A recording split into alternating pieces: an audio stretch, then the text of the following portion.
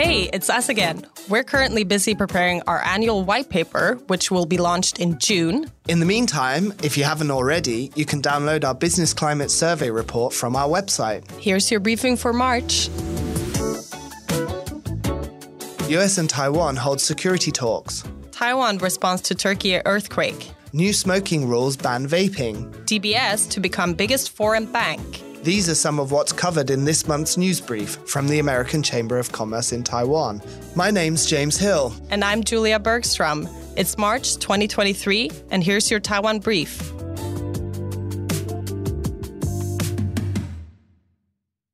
US and hold security talks.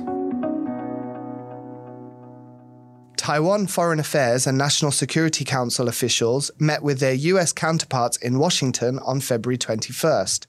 Details of the talks were not publicly available, but insiders said the meetings were part of the annual Special Diplomatic Dialogue between the two sides that have taken place for the past 25 years.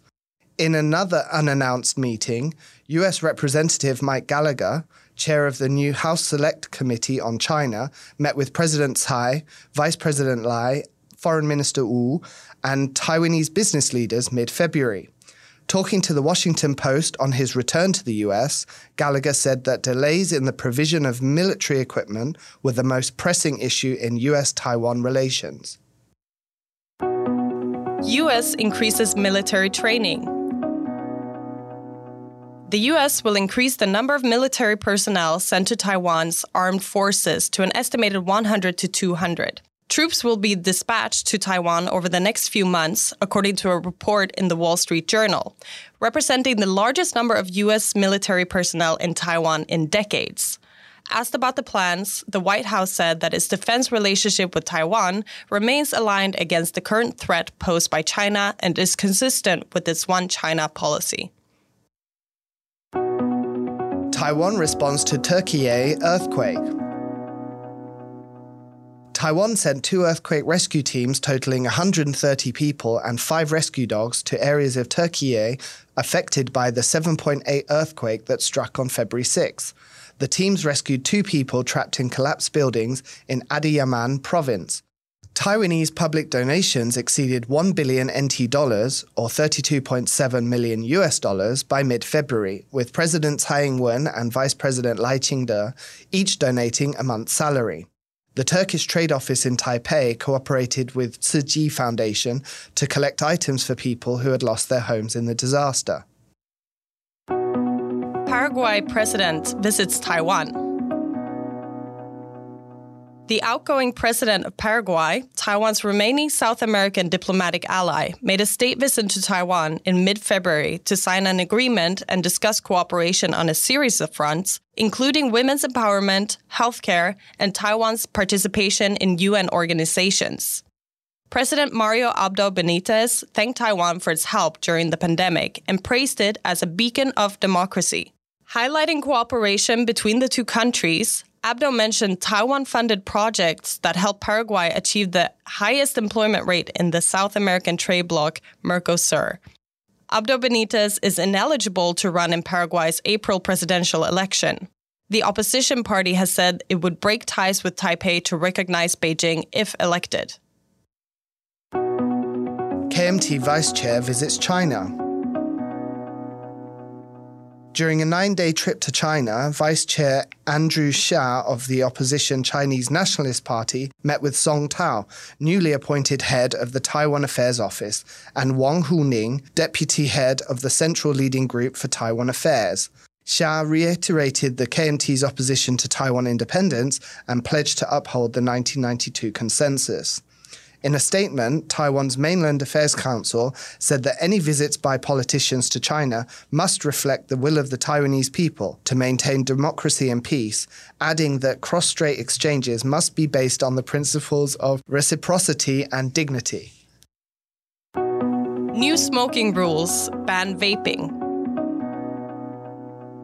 Taiwan has passed amendments to the Tobacco Hazards Prevention and Control Act, banning the import, manufacture, sale, supply, display, or advertising of e-cigarettes and vaping products. The updated rules also raise the legal smoking age from 18 to 20 and expands no smoking areas to include school campuses, kindergartens, daycare centers, and family childcare homes.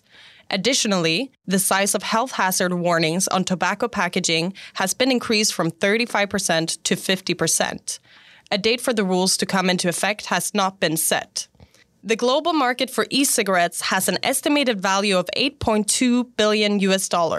Michael Landau, director of World Vapors Alliance, called the ban a result of a terrible misinformation campaign on harm reduction. Cash incentives for tourists. International tourists will receive vouchers worth 5,000 NT dollars or $163 to encourage spending in the domestic travel and hospitality sector. The vouchers could be available before April and would be funded by surplus tax revenue from last year. Travel agencies will also receive between 10 and 20,000 NT dollars for inbound tour groups, with up to 90,000 tour groups expected to be eligible. Taiwan aims to attract 6 million foreign visitor arrivals in 2023 and will also provide subsidies to hospitality industry employers who hire additional staff. Starlux launches Taipei-LA flight. Starlux Airlines will start direct flights to Los Angeles from April 26th, with 5 round-trip flights a week until June and daily flights thereafter. The Taiwanese airline has also announced flights to Sendai and Japan for the annual cherry blossom season. Starlux's revenue has increased 13-fold year-over-year due to a rebound in air travel after nearly 3 years of pandemic restrictions. Hotel rates hit new record. Hotel room rates in Taiwan hit a new average high of 4,195 NT dollars or $140 in 2022, despite a relatively low occupancy rate due to the pandemic. Workforce shortages and the increasing price of goods were considered to be the major reason for the higher rates. In other travel news, Four Seasons Hotels and Resorts announced in February that construction has started on its first location in Taiwan. The 31-story hotel will be in Taipei's Xinyi district and have 260 rooms. DBS to become biggest foreign bank. Singapore's DBS Bank is expected to become the largest foreign bank in Taiwan by assets after completing the acquisition of Citigroup's consumer business. The integration is expected to be completed in the third quarter of 2023 and is worth 93.6 billion NT dollars or $3 billion. Citigroup announced in April 2021 that it would sell its consumer banking units in 13 countries, leaving Hong Kong and Singapore as its only consumer markets in Asia. Taiwan second in Asia for innovation. Taiwan was hailed as the second most innovative country in Asia by Clarivate Analytics, which included 11 Taiwanese organizations in a list of 100 global innovators. In total, 58 organizations from Asia were listed, of which 38 were from Japan, 5 from South Korea, and 4 from China. Taiwan's technology sector was most prominently featured, with 7 companies listed. ITRI has featured in the annual list 7 times, Honhai 6, and MediaTek and Quanta 5. Honhai, which currently owns over 60,000 patents worldwide, said that the company's efforts to deploy high-value intellectual property had gained international recognition.